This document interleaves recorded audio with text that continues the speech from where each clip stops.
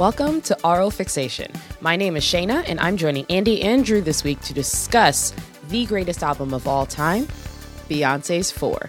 Parkwood Entertainment released this album in 2011, and any audio samples featured in this episode are entirely for the purposes of review, critique, slayage, paying homage, honoring a legend. You know, you get the picture. Let's get started.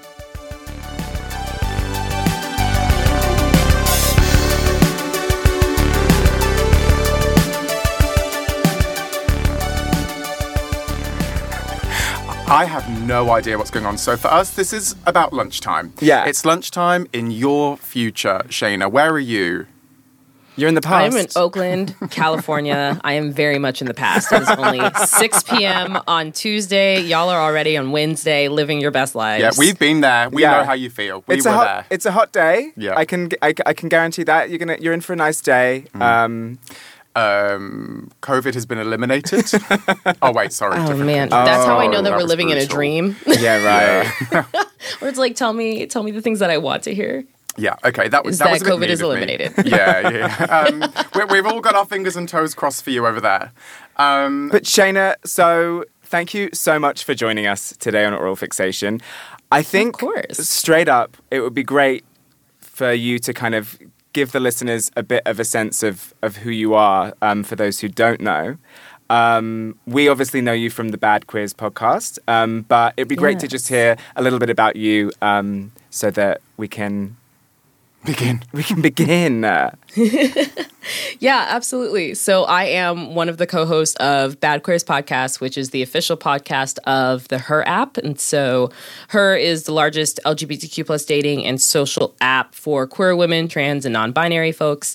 And we launched this podcast almost a year ago just to come in and kind of break the stereotypes of the LGBTQ plus community, because it feels like you come out of the closet and they get put in a box of new stereotypes that you did not ask for. So we talk about breaking them, and that is one of my favorite things to do. I work in the community and diversity and inclusion space, and I'm a huge Beyoncé stan, which is why we're here today. I am literally in the beehive. I don't know if you're ready for the amount of knowledge that I'm going to drop today. I don't know if we are ready, if I'm going to be completely honest, because we are on cycle 6 of Oral Fixation, and it was actually just, Shana, we end each of our cycles with a bit of a Q&A, a bit of a chit-chat episode, and in our last Q&A, we actually discussed why we haven't discussed Beyoncé yet, and we couldn't really articulate why. All we really knew was that both of us, Drew and I, are deeply intimidated by such a monolith of pop culture.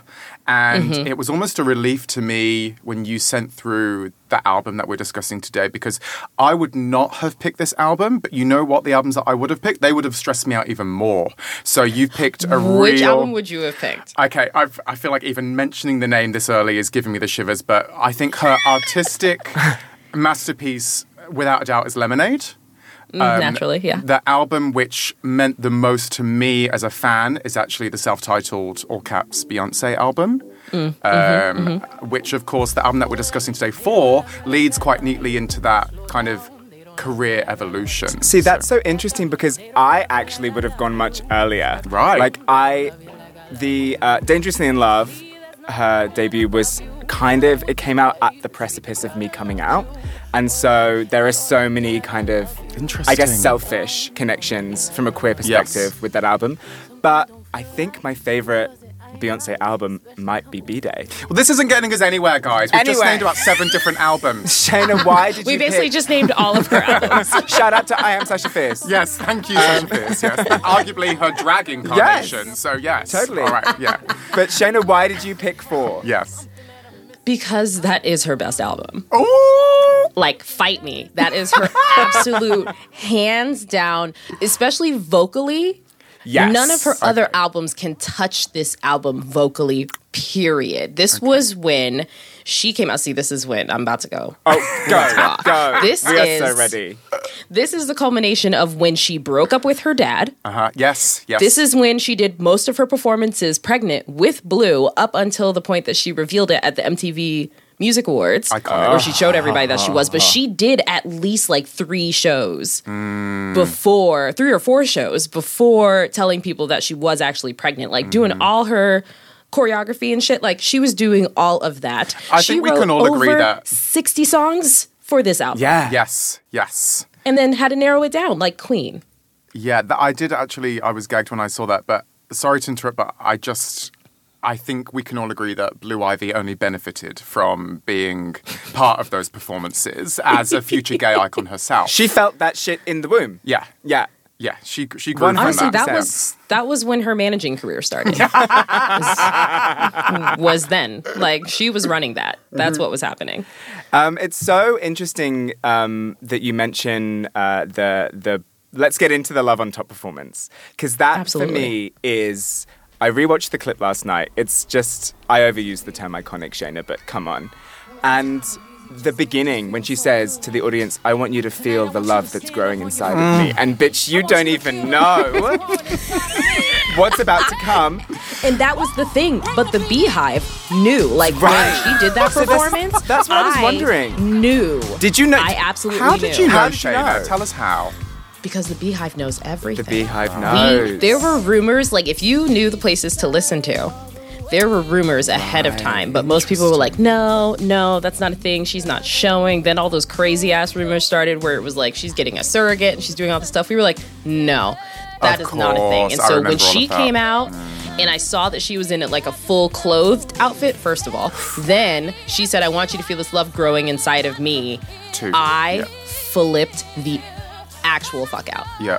Because I knew. And then at the end, I was like, is she going to announce it? Is she going to say something official? Is this going to happen when she gets an award? And she did that mic drop and belly rub, and I was like, there it is. The belly There rub in it is. itself was an artistic moment of triumph. Gaga in boy drag in the audience just found. Like, shook. literally, Sure. that is the culmination of how that happened. And going back and remembering that Gaga was there drag king in that her night. Yeah. drag king outfit, and I was like, I stand. This is 2011 was a confusing year for us all, wasn't it? Beyonce went pregnant, Gaga went drag king. There was a lot going on. A lot. And I've actually been casting my mind back. 2011 to me is such a weird year in my consciousness, especially in terms of pop music, because it felt like so much was happening then, but the world was changing. We were moving from this period where artists were still putting out these massive landmark albums, but the record industry was, becoming increasingly crippled by piracy. Like, we weren't paying for music. Sorry, I can't speak for you guys, but we weren't paying. And for me, is one of the albums which I vividly remember downloading because it leaked. It leaked. And I remember, actually, maybe this is TMI, but I was in the bathroom when I discovered this. So my first listen to 4 was in the bathroom. And that's besides the point. But now to see how far we've come in terms of what happened in just the 10 years since with streaming, and how Beyoncé and her little-known husband kind of turned away from Spotify initially and then started their own platform, and then they've come back around and all this. Like, I just feel like 2011 wasn't that long ago, but it feels so different in time. Because it was. 'Cause It was a whole different era. It was a whole different era of things. And that was one thing that Beyonce even mentioned in her Life is But a Dream documentary, where she was talking about how people don't listen to albums. They listen to songs and are more interested in the artist's home life than they are the artist's talent. Right. And that was her goal with 4. And and this album was the culmination of when she was like, you know what?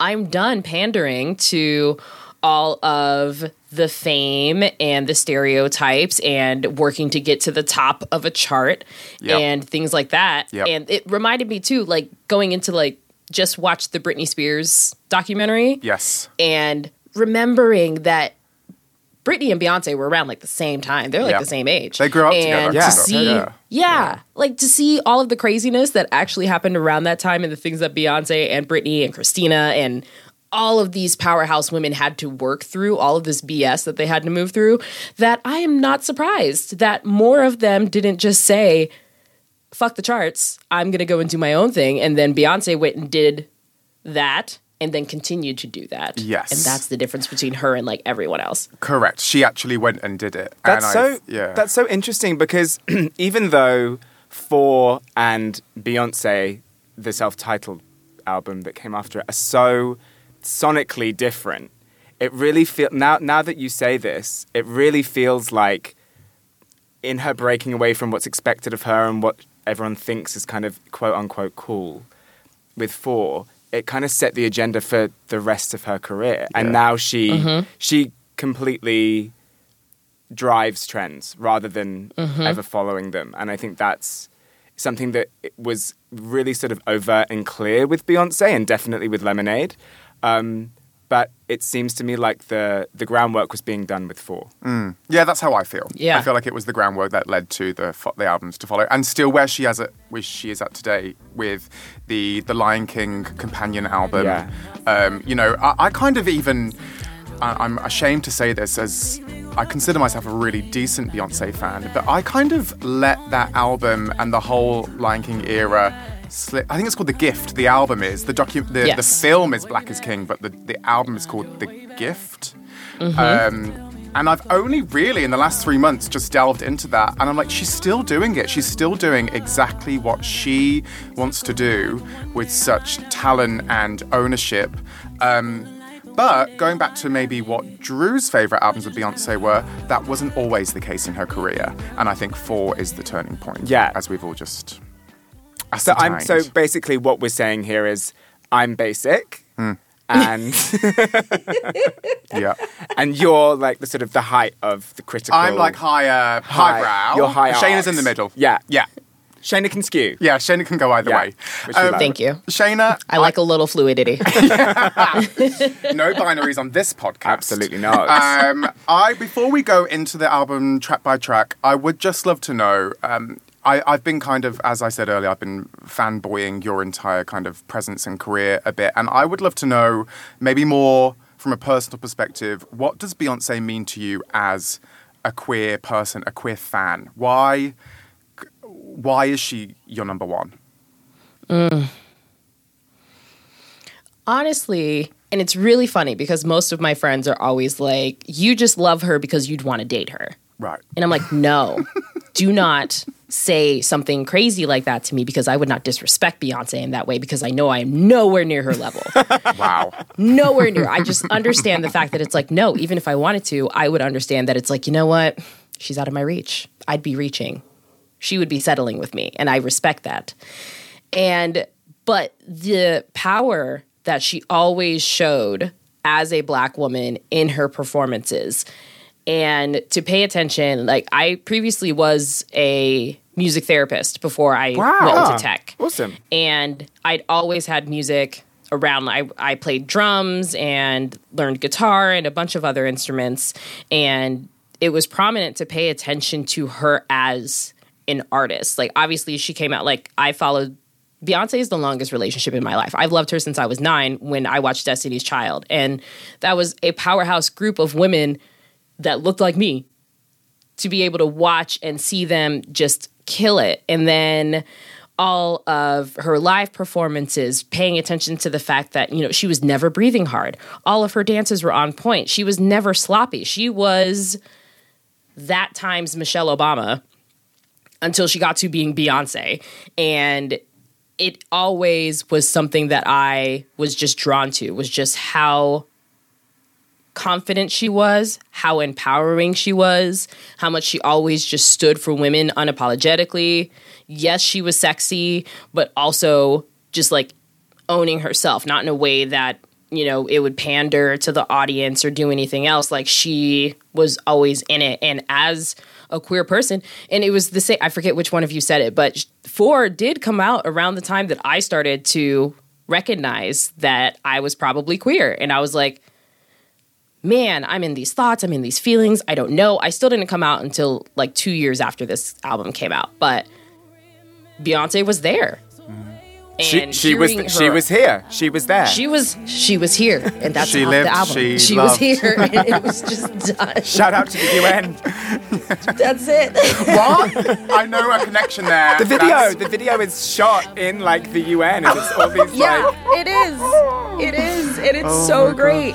And I have a part of that song tattooed on me as well. Oh. So it's just like, oh my gosh. all of that put together. Like, Beyonce has just been around for every important part of my life, but also just being the queen that she is in her creativity, in her artistry, in her talent. It's just like, you can't argue it. You see greatness and you're just like, well, nothing can be better. It's indisputable. Shana, I'm reminded of a term. I've been listening to Bad Quiz all week, and I'm reminded of a term that you used on one of your more recent episodes, which was, now, I don't know if I certainly, when I use this term, I'm not using it in the slur way that some would use the beginning of the word.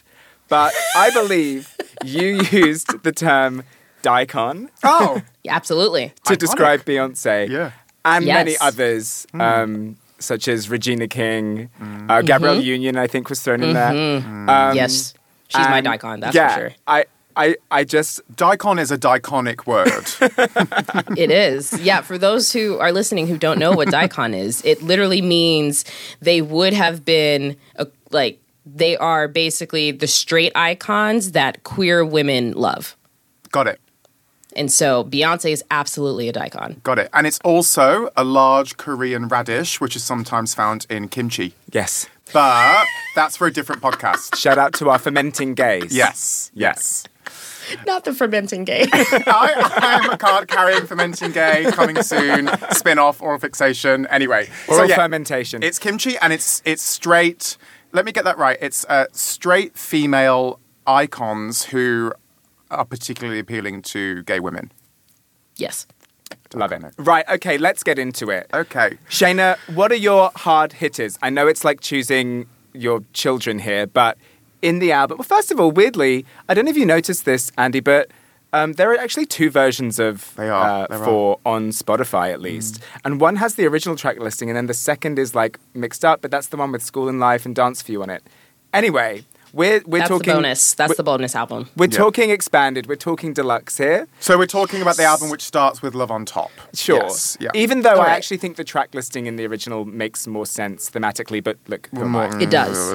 It does, absolutely. And then Spotify did all the mixing up in those things. But here we are. Anyway. I'm glad we can all recognize that. We're here to recognize that. What are the kind of hard hitters for you, Shana, as we look at the track listing, whatever order it's in? Yeah, my ultimate bop on 4 is End of Time. Yes! Shout out to the Jimek remix of End of Time. Do you know it? I don't know her, but send such a good immediately. remix. I don't know it. It is by this Polish guy who's like done this remix in his bedroom. He like applied, I guess there was like a competition online, and there's a video on YouTube of Beyonce calling him up to tell him he's won. And he's just like, right. It's so sweet. And she's like, no, it was just such a great remix. That's actually a very Janet move to... Let's talk about Janet and Beyoncé later, but that's actually a very Janet thing to ask fans to make remixes and then tell them that they've got the winning remix. Anyway, End of Time, Shana. Go. Yep. End of Time is it. The percussiveness, I know the choreography to it when she does it in performances. It's the left arm motion that goes out that gives me life. And... I can, like, as a drummer as well, like, I just live for End of Time. I Care is one of her best songs to perform vocally live. It's insane. And she always sits down to perform it, which blows my mind, because if you know anything about vocals, sitting down and singing is not an easy thing to do. And she sits and belts that song in, and Countdown became 10 times better when she transitions Hold Up from Lemonade into Countdown, and she does that during her live performances. She used to transition a different song into Countdown, and then she made her own song to then transition into her own song, and then performs it live. And I'm just like, bitch, the disrespect. But also, I stand. I've actually got in a list in my notes here, things in general that I love about Beyoncé, and one of them is Hold Up going into Countdown in live performances. So thank you. Big tick there. Yeah. It's insane. I have so many videos that I've had to have friends record of me watching it because I can no longer record it myself because I am freaking out when it happens and I never catch good video. So that's why my friends come with me to concerts. Speaking of the various ways in which Beyoncé defies the rules of science, I was wondering, Shana, I mean, as a member of the Beehive, I'm sure you are aware of the 1+1 performance on The View, where she's just kneeling on a piano, sitting down, like kind of, I mean, well, she's kneeling, sitting down. I don't get how she sings it that well when she's just like kneeling and her diaphragm isn't correct. It's fucked. It is. It's fucked. That's where the disrespect comes in, because it's like, how dare you have the audacity, the gall, to do that? The gumption. The gumption. I think that in researching for this brief, I decided that I can't just pick one favorite Beyoncé song of all time. And Naturally. I decided that I have one I Am song and one Sasha Fierce song, right? Because, Right, but we're still on 4 though, aren't we? No, I know. Yeah. But sorry, I Am Sasha Fierce as a concept. So the album You're I not Am... Sasha Fierce. No, I know, but let me explain. Yeah. I Am Sasha Fierce is an album split into 2 parts, right? I Am is the It's kind of I Am. introspective, chilled, more like, Yeah. I guess, ballady. It's the Beyonce side. Yeah, and then yeah. Sasha Fierce is the drag, high drama, mama, Yeah. Sasha Fierce side. Yeah. So my favorite I Am song, even though it's not on I Am, but it encapsulates Oh the my I Am, gosh. is All Night. But my favorite Sasha Fierce song is Run the World. When I saw... Sasha Fierce. Andy, you're not getting what I'm saying. I'm getting what you're saying, but All Night's not on this album. No. But I get it. I see what you're doing. So you're doing that for the vibe for all of the albums, For not all just 4. albums. Oh, you've Got divided it. her into That was great. 2. He's divided it into the 2. Like, I caught on to that part. I just didn't know if you were just doing it for 4. No. Got it. So, Got it. No. Right. Of all We made time. it. We got of there. all time. If you Yes. split Beyonce songs in the middle, half for I Am and half for Sasha Fierce, right? Yeah. This worked So the I in my... Am is All Night. Okay, works so in your my favourite mind. like World. draggy fierce song is Run the World, and your favourite sloppy ballad is All Night. Oh, how sloppy ballad. How dare you? Okay, I said soppy, not sloppy. That metaphor worked so well in my mind. Anyway, Run the World. We got there. Open parenthesis, girls, close parenthesis. Yeah. When I first heard... Because I knew the Major Yes. Lazer track before. Was the Major Lazer track maybe about 2 or 3 years old at yeah, that it had point? been around for a minute. And it was major that a pop star as big as Beyonce would sample a DJ act who weren't actually that massive then. Not at compared the to what they are time, now. not at the time. And I remember seeing the video, and it's this like post-apocalyptic, tight lions. It's just there's like the security Chains guards, and yes. And I was just like, this is the pinnacle to me. Oh really? It's just Shana. One of Andy and I rarely argue. One of our biggest arguments of all time was that he doesn't think that single ladies had that much of a cultural impact. I don't know. I'm not giving permission to get into this right now. You're like, no, we've got a lot to get through, and that is a huge thing. What? You've derailed this entire process, Drew. Needs Shayna, to be delete. Engineer, producer, delete. Stop recording. What? And up until the time when I saw the video for Run the World, Single Ladies was that for me. And then I saw this, and I was like, And then I saw the Billboard performance, which is just another level of like the amount of like rehearsing and like Preparation, the attention like to detail. finite detail Yeah, of the way she has to like move her body and the choreo, and then the way that it just builds and builds and builds. That to me and is she didn't like, even get to do a run through on the stage before she performed that. Are you for What? real? Yeah, no. They ran out of time, so she didn't have time to go on stage and like do it before. So they had like obviously the stage laid out and in rehearsal and things, but no, she didn't get to go on stage and do that before. So she just like went out, and it was the first time, and she just hoped for the best. Okay, that puts things into perspective, because I ran to the studio today sweating, thinking I didn't have enough time to prepare for what we're doing right now. Yet if she can get on stage and do that without preparation, that gives me more confidence that I can just navigate through life. You're Beyonce. You're Beyonce. Yeah, The there you 2011 go. Billboard Awards. That's still. the conclusion we Yeah, found. there you go. Yes. Also, side note on that though, the phrase when people are like, if Beyonce can achieve what she can in 24 hours a day, you can do this. Well, I get it. That is inspirational. You have the same amount of and hours in a day as Beyonce. Well, that's it. Exactly. But do Yeah. I have... Okay, maybe I could aspire to have her incredible work ethic and talent and determination, but do I also have a team of 25 behind me?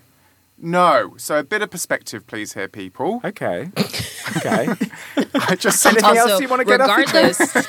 the reality is like the things that Beyonce gets done in a day, we could only hope to get done in like 3 to 5 business days. Well, honestly, there you go. Yeah. Realistically, Yes. Okay, Run the World, girls. Like, love it. I think my number one was actually End of Time as well, hence the Yelp earlier. But when this album came out, I was really interested that off the back of I Am Sasha Fierce, we had an album which was so heavy on classic, old school ballads. And another thing about 2011 is that kind of, not more traditional, but older style R&B in the style of like R&B from like the 60s to 70s wasn't that popular around this time. And I think she's on record as saying that's the music that she wanted to make, and she felt limited, like you were saying earlier, Shana, by the trends and the charts. So she had to figure out a way to take the music that she wanted to perform, make it contemporary, make it her style. And maybe we got a few too many ballads for my exact preference, but the ballads are all high quality and they're classic, and they are, like she actually says also, they're songs that she can be performing for the next 40 years. They're timeless. This album has the songs of her best live performed songs. Right. Was that kind she's of taking it there? Was that kind of the point? Like, Love on Top has 4 key changes. Like that. 5. Is it 5? Yeah. 5. She gets up there. It's out of control. It's 5. It's actually 5, guys. It's 5. Yeah. But that seems to me like I'm gonna show you just how well I can sing. You know? Was it that she wanted to remind people just how incredible a vocalist she was with 4? I don't even think it was that. It was more so that she wanted to get back to the musicality. Like, again, in Life is But a Dream, this mainly is fresh because I rewatched it last night. It was so Is that from this era? That documentary, is it from the 4 era? Yeah, Right. that was the documentary that she put into so that we had that background, and that's the documentary that she introduced Blue. Got it. Yeah. So that was like our first visual, and then we were waiting for that, and then 4 happened, and incredibleness. And all, well, 4 happened before that, but this was the culmination to explain everything that was happening because so much had happened to her.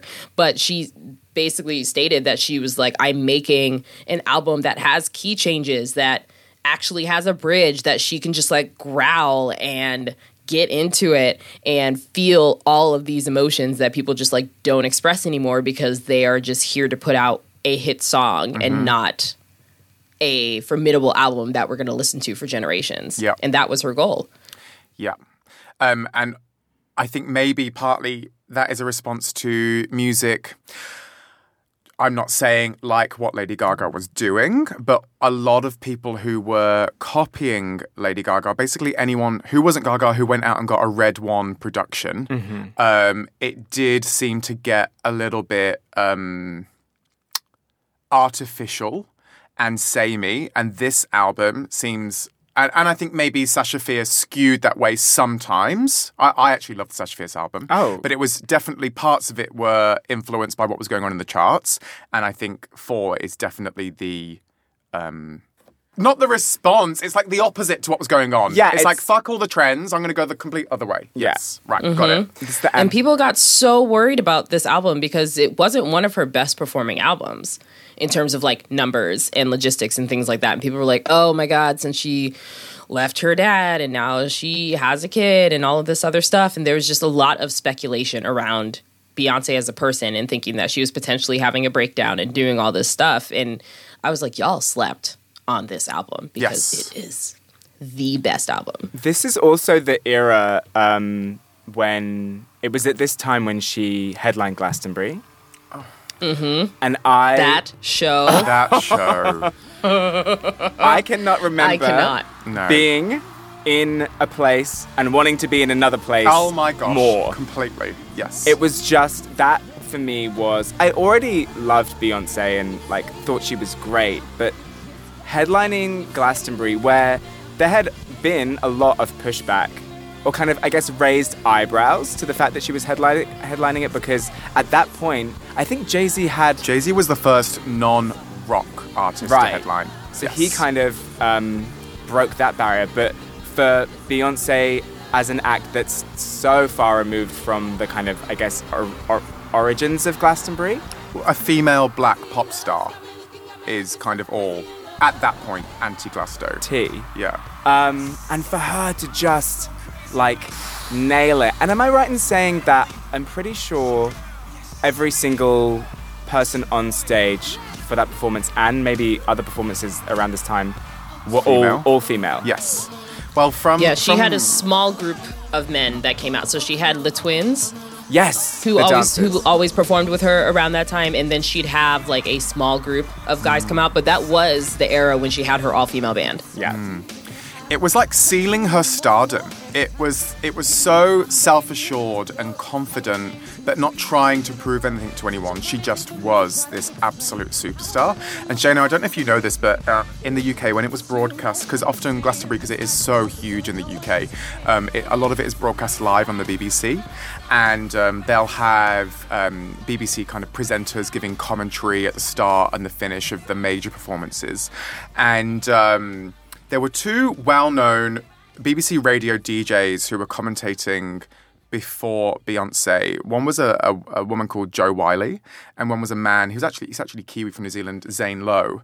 And Zane Lowe would be really, like, he'd do all of, like, the rock and the indie acts, and Jo Wiley just loved everyone. And Jo Wiley was freaking out with excitement about Beyoncé, and Zane was so, like, snobby and over it. And I think he made a comment, potential at the end, where he was like, well, I don't know how her act was, because I was over on the other stage watching real music. I was watching The Kings of Leon.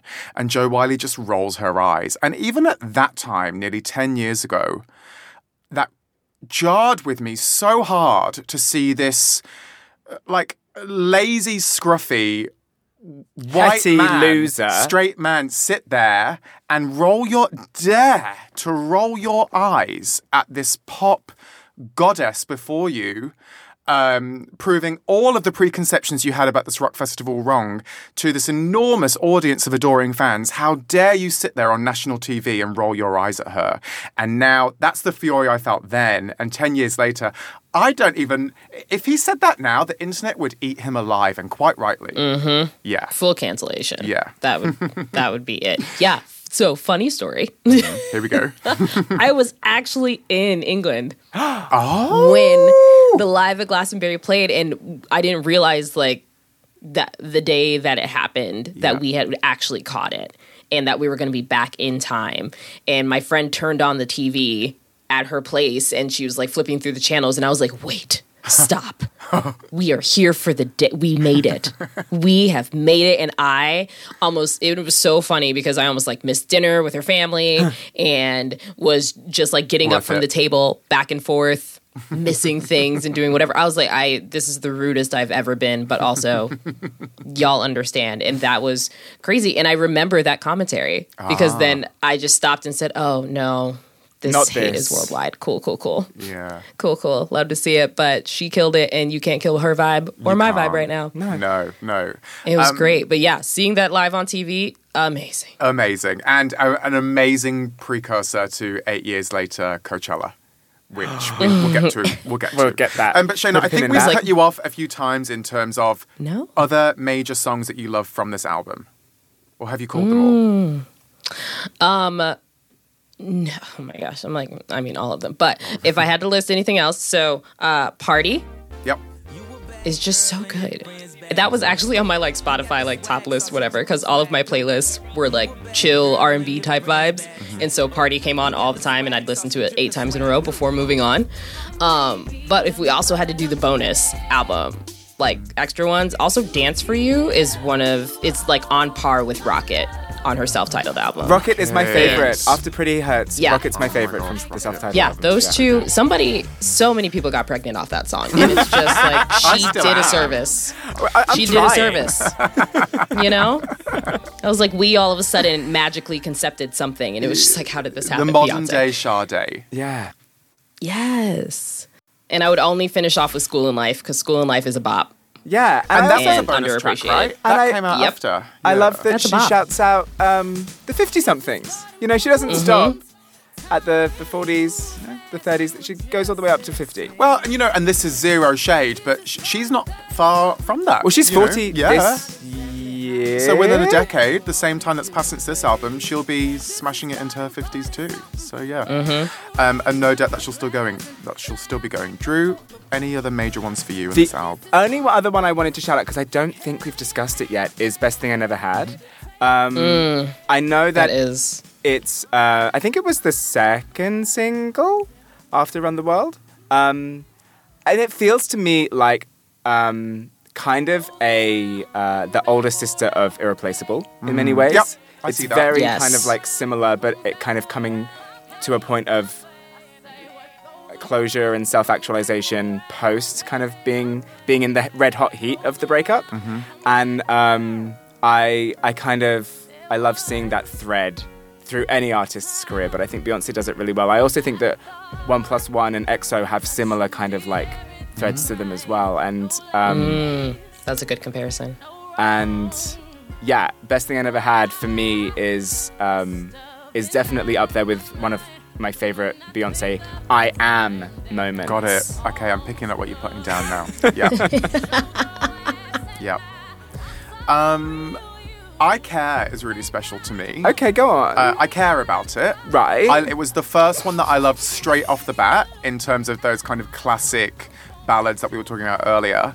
But it was only actually in doing research for the Frank Ocean episode we did of Oral Fixation where I discovered that he has a co-write on I Care. Yeah. And it was from seeing him performing it live. I think he did a medley of it with a Sade song, which had me freaking out anyway. But then in the comments, it was like, oh, he actually wrote this song. 2011, Frank Ocean was not, can someone correct me if I'm wrong, but he wasn't a massive name. I think he was doing co-writes for other artists, but he hadn't exploded as a solo artist himself. I feel like Channel Orange came out in 2012. Can you confirm or deny, Shayna? Fact checkers. I am over here so Googling so fast.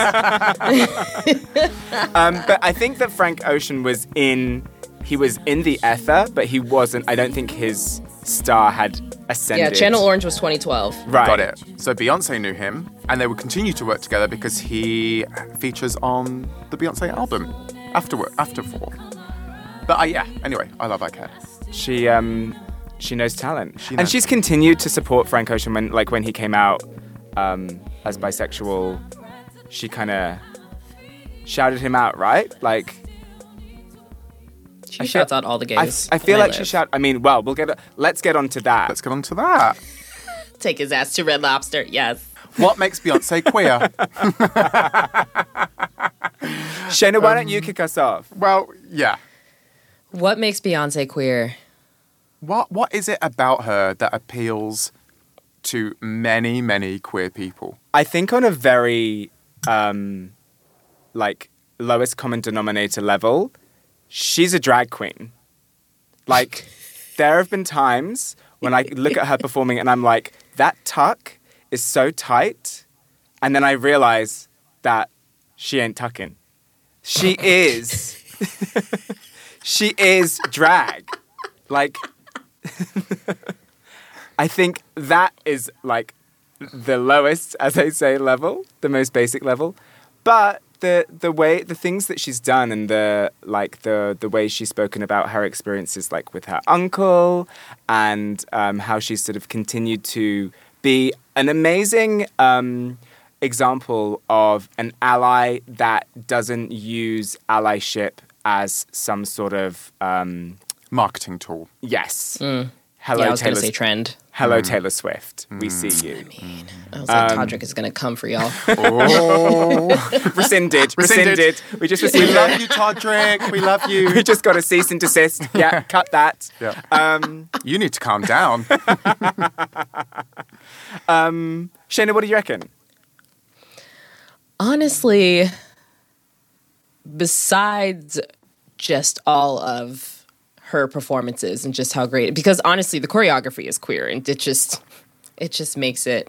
And I've never seen more gay men be able to do her choreography after her which is out of control, and I love it. Or think But they can also- do it. Think they can do Yeah, it. I mean, Yeah. I didn't want to talk about those people, but you know, they're there. They try. exist, yeah. They do. But there's a whole like I remember even actually no, I'm not even going to spoil that before we talk about it. But honestly, she's one of those where it's like you have your like elder queers that put the younger queers at the table. And that's what I feel like Beyoncé is to the LGBTQ plus community. Like she will go and speak out and feature these voices and stories and does it in a way that society should be doing it right now, where it's like she just has them in the videos. She has their voices. She has their choreography. She brings them up on stage and doesn't question any of it and just shows like this is how it should be. You should just have these people in here doing the work and showing it. And so I feel like that's where Beyoncé hits home for me. She's like the elder queer, the Marsha P that brought us in to what the future should be. And that's how I feel like she looks out for us. She just goes and speaks up, says a little something, and then the world's like, oh my God, we love the gays. Because Beyoncé loves the gays. And so I thank agree. you. Yeah, and the impact that she has, none of us can argue with. You know, like you just said, if she says something, it just has this huge ripple effect. I feel the need to raise something, and I don't want people to take this as an unfair criticism, because I think the work that Beyoncé's done in the last 5+ years in this space is fantastic for all the reasons that you two have mentioned, and she truly is an ally, and she deserved the GLAAD Award.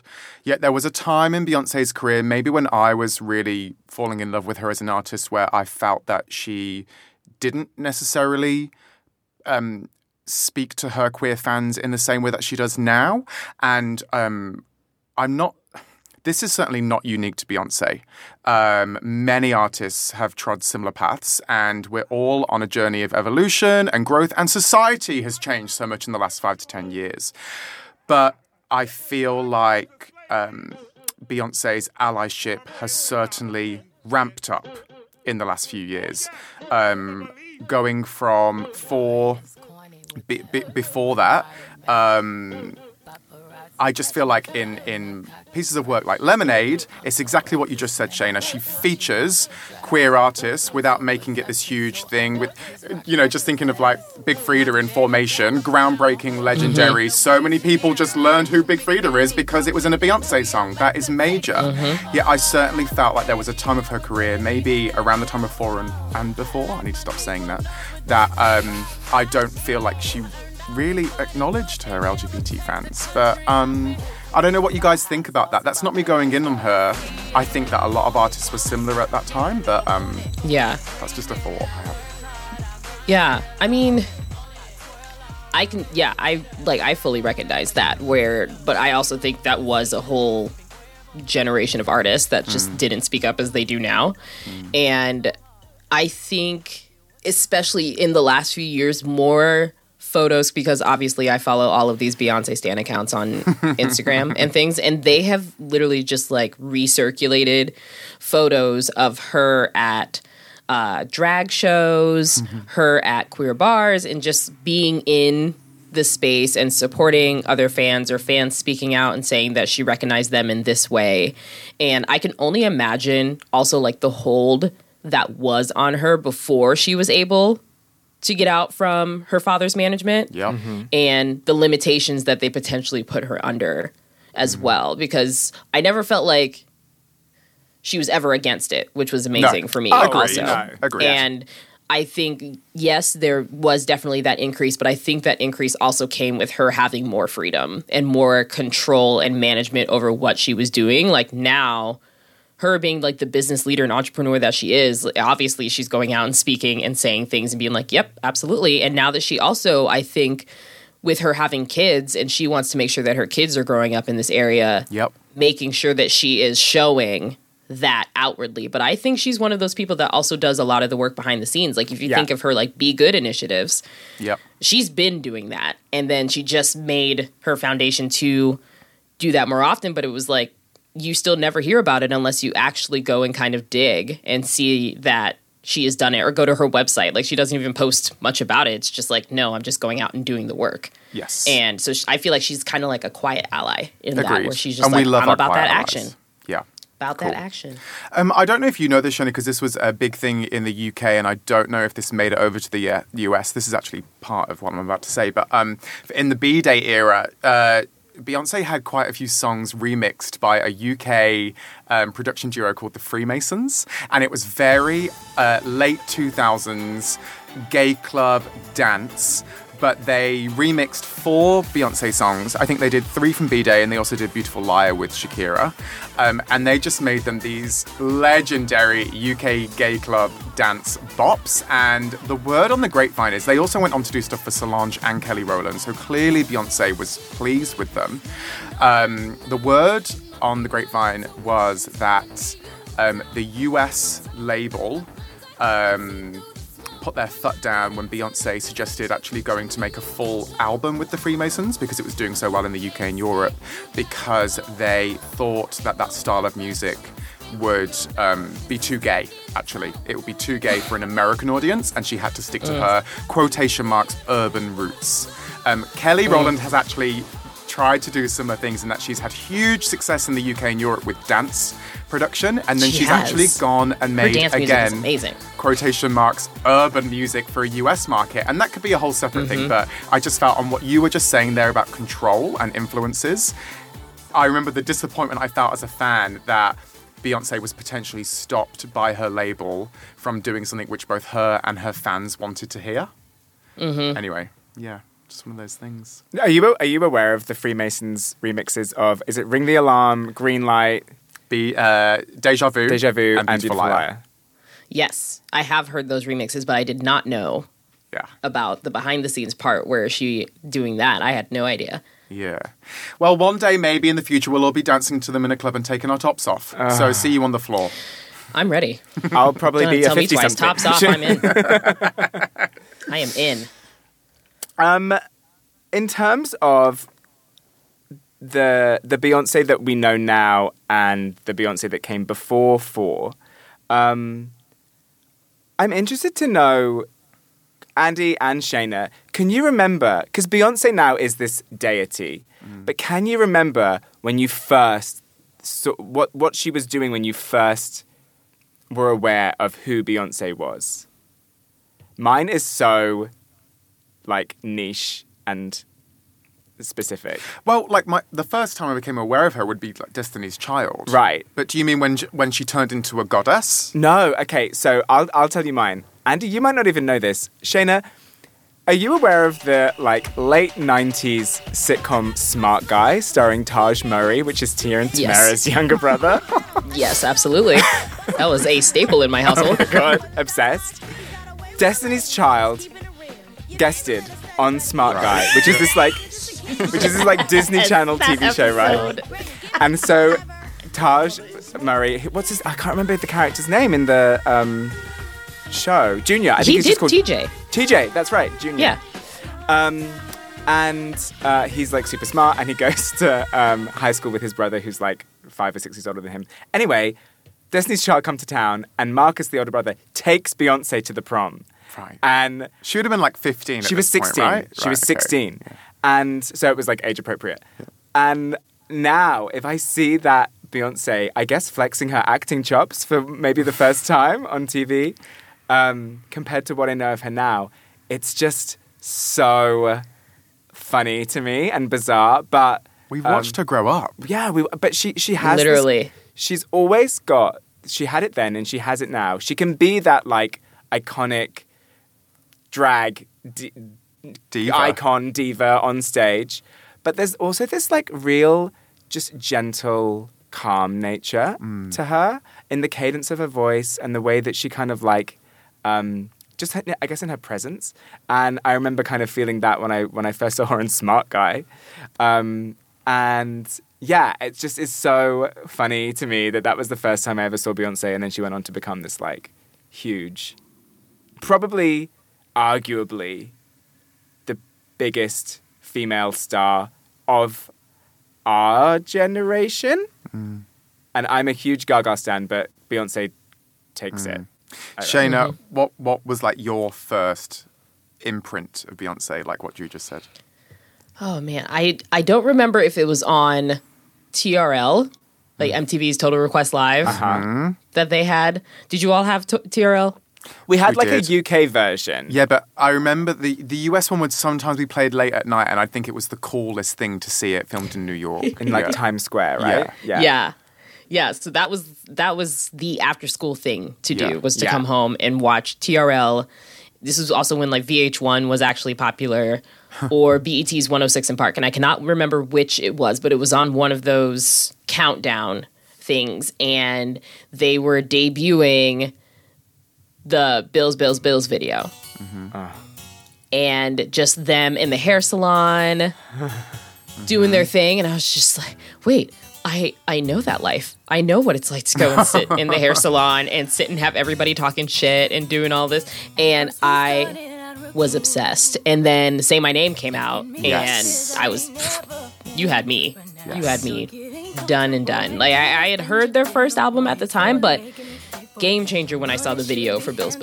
Yes, I'm loving all of these cultural touch points, because mine is like so close to the same era. It was actually seeing on MTV an episode of Making the Video, you know, where they get fans to recreate the video. Yes. And there was a group of girls who did the Say My Name video. So I saw that episode before I actually even saw the Say My Name.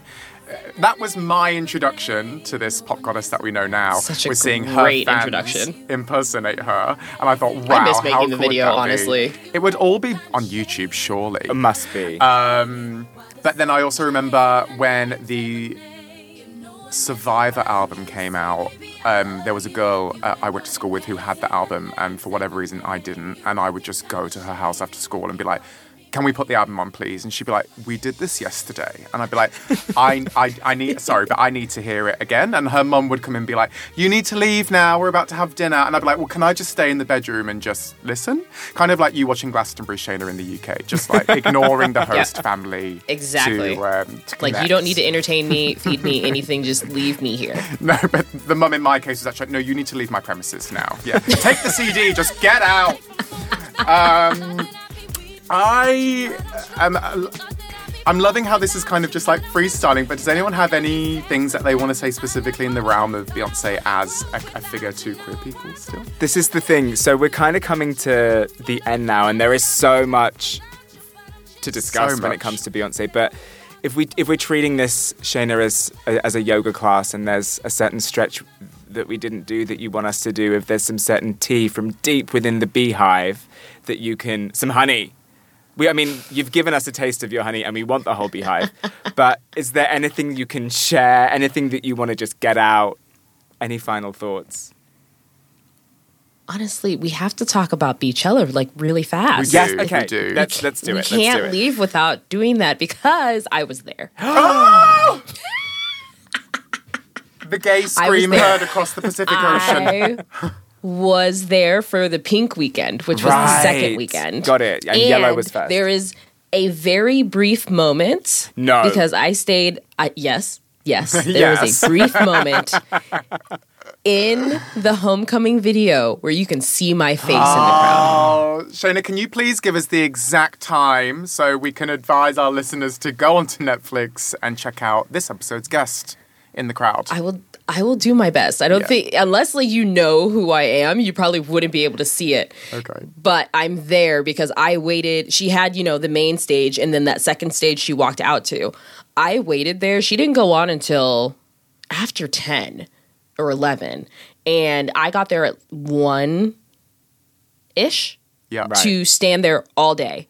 Wow. And wait for that performance. The videos that I have of that are the next closest thing to seeing her that up close, because then I saw her at the On the Run tour too, and that was the closest I've ever seen her. And it was like literally nobody in front of me recording her. Amazing. And that's how, but we I can't bet you just spent the whole say time anything about it. I bet you just spent the whole time crying. When Destiny's Child came out, tears fell because shivers, full body because shivers. That was the only way I hadn't seen Beyonce perform. I had seen Beyonce, Michelle, and Kelly perform separately. Like, I saw Kelly perform at Minneapolis Pride. I saw Michelle perform when she was in a musical. And went and saw each of them, and I was like, I've never seen them together. And the one time that I could have seen them together when I was younger, my mom didn't let me go because my brother had to work the concert for a fundraiser. And I said, then just get me a ticket and let me do it. But of course I was like 9 or 10, and she was like, no. And I was like, fine. So she bought me a poster as a consolation. It just reminds me every day of the fact that I did not get to see Destiny's Child. So when they came up, and it was like, I knew it was going to happen. I followed everything. So there was no me avoiding spoilers. And when they came out, I was very happy that I was there, like, by myself, basically, and had a whole moment in that little space surrounded by all of those people, and they walked out, and everything felt right in the world. Yeah. For stuff like that, it's actually usually best if you're just on your own. Yes. And you can just fully emote. You don't have to worry about anyone around you. My best friend was supposed to come to the festival with me, and last minute she couldn't go, so I ended up just hopping on another friend's campsite. And then throughout the day I ran into another friend who happened to be there, and thankfully was the person who walked out of the crowd to go and get us food and water and stuff. I was prepared all day with my one water bottle and protein bars to just stand there and not go, and I was going to stay hydrated enough to not have to pee, but not leave. An important balance to find that one only really has to worry about at festivals when they're seeing their all-time icons. The Coachella was so amazing for me because it felt like the natural sequel to Glastonbury, which was 8 years earlier, but taking it literally homecoming to her home country, to this massive festival. But also, I learned so much from that about the traditions that she included from, like, historically black colleges and universities in the US with the marching bands and stuff. Because I watched that initially and just thought, this is just a fucking great concert. But of course, there was so much that she was putting in there, paying homage to parts of that I had actually no previous experience with, which adds this whole other layer. Like, she rehearsed that shit for months. Wasn't it a year? Yeah. Because it started with the music first. The music started like a year before. Yeah. And then they brought in everything else and rented out a whole space so that each group had their own stages. From the styling to the musicians to the dancers, and they had it was almost like an airport hangar kind of, and just divided into 3 so that each of them could have their own space to do everything. And to see her going and rehearsing all day, recovering from birth of twins, and then coming out and doing this, I lived. The moment that she said that after in an interview where she was like, I'm never doing that again, I was like, I respect it because girl. Do you know the one thing that I really that didn't sit well with me in the Coachella doc is the fact that, you know, when she comes out in the outfit that she's been, like, dying to lose weight to like fit into, and then she's like to Jay-Z, like, I fit into it, and he's like, oh, okay, and it's just like, men, do you not realize what you've got? Are you not aware how? No, he didn't. No, that's why Becky with the good hair came through. We have a whole album describing the fact that he did not know that. Nope, sure didn't. That's the proof. Clearly hasn't learned, but here we are. But this is the thing. That was after. Or was that around the time? No, that would have been after Coachella was after Lemonade. Yeah. It's like, but you made this mistake once. Yeah. This isn't about to happen again. Yeah. But it just like really fucked me. Yeah. Well, she knew the impact that it would have had putting that scene in the documentary. I feel like I have to mention one other thing about Lemonade is a whole other topic. We can't get into it now, but she did one thing during the Lemonade era which had a profound impact on me as a fan in terms of the undying respect that I have for her. She performed Daddy Lessons at the American Country Music Awards with the Chicks, which has so many layers as a performance.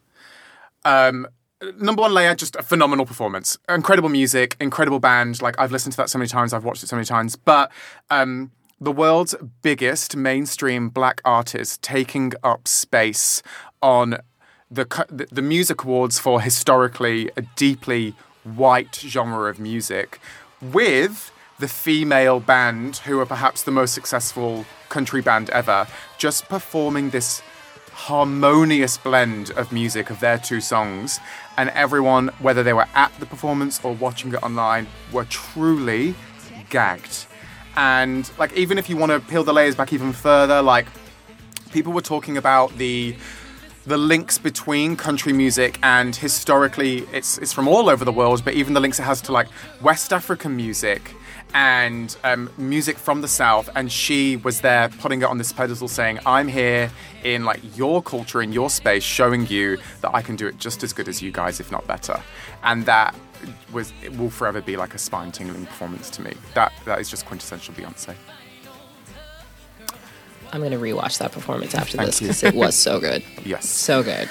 I think our time is up. Well, time is up. Shana, you're a dykon. You're our dykon. You're my dykon of 2021. Thank you so much for joining us. As we said at the beginning of this, Beyoncé is just such a monolithic, overwhelming thing to discuss. And we knew that we wanted to discuss her, but we knew that we had to do it with someone that was deep in the center of the universe that Beyoncé is. And it's just, I can't tell you how much we appreciate your time and the fact that you joined us for this discussion. It's just been such a treat to have you on. So Thank you. No, thank you. You gave me express permission to sit and just be all in my beehiveness. Mm-hmm. And I could not be more grateful for it. And I'm so glad that it was the culmination of all of these years that you didn't talk about it. And now here we are. I'm so honored. I feel like a weight has been lifted. Yeah. The Beyoncé anxiety has dissipated. We're workshopping that. Now, Shana, why should our listeners head over to where they get their podcasts and subscribe or follow Bad Queers? What's coming up? What have you been talking about lately? Oh, we have so many good things coming up. We have some amazing guests that are coming on to the episodes. I'm ready. I'm ready. We will talk after this. And the guests that we have coming on are just dropping gems after gems after gems. We just had Max, who is a trans activist and content creator, on. We just had Shelly Nicole, who's this amazing writer for Autostraddle, Bitch Media. If you haven't read her stuff, it's incredible. We have Polyfam that's coming on in the next few weeks, and we stay up to date with current trends that you should be hearing in the news, but you don't get to. We give advice, we teach you lessons, and most importantly, you should come just to hear our bad queer opinions and feel seen in your bad queerness too. So come and check us out wherever you listen to podcasts, and follow us everywhere on social media at Bad Queers Pod. There you go. We love it. Couldn't have said it better myself. Literally couldn't, because it's not my podcast.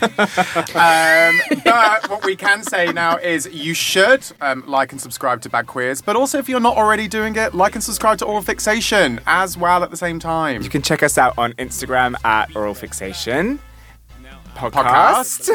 You can check us out on Twitter at OralFixPod. Which is queer. Yeah. You can check us out on your Facebooks. You can check me out if you're so inclined at With All Due Respect. You can check out Andy at Andrew Do You Think You Are. You can check out Shana at... Shana has a Twitter. Shana has a gram. Shana's Very easy to find me. Easy. It's easy. We'll make a playlist. Every episode, Shana, we make a playlist for our listeners, so we're going to need your help on this. You can check out our playlist. The link is in the description of the episode. Shana, once again, thank you so much. And I'm just going to go and listen to I Was Here. And cry. And cry. Yeah. Cool. Bye. Thank you.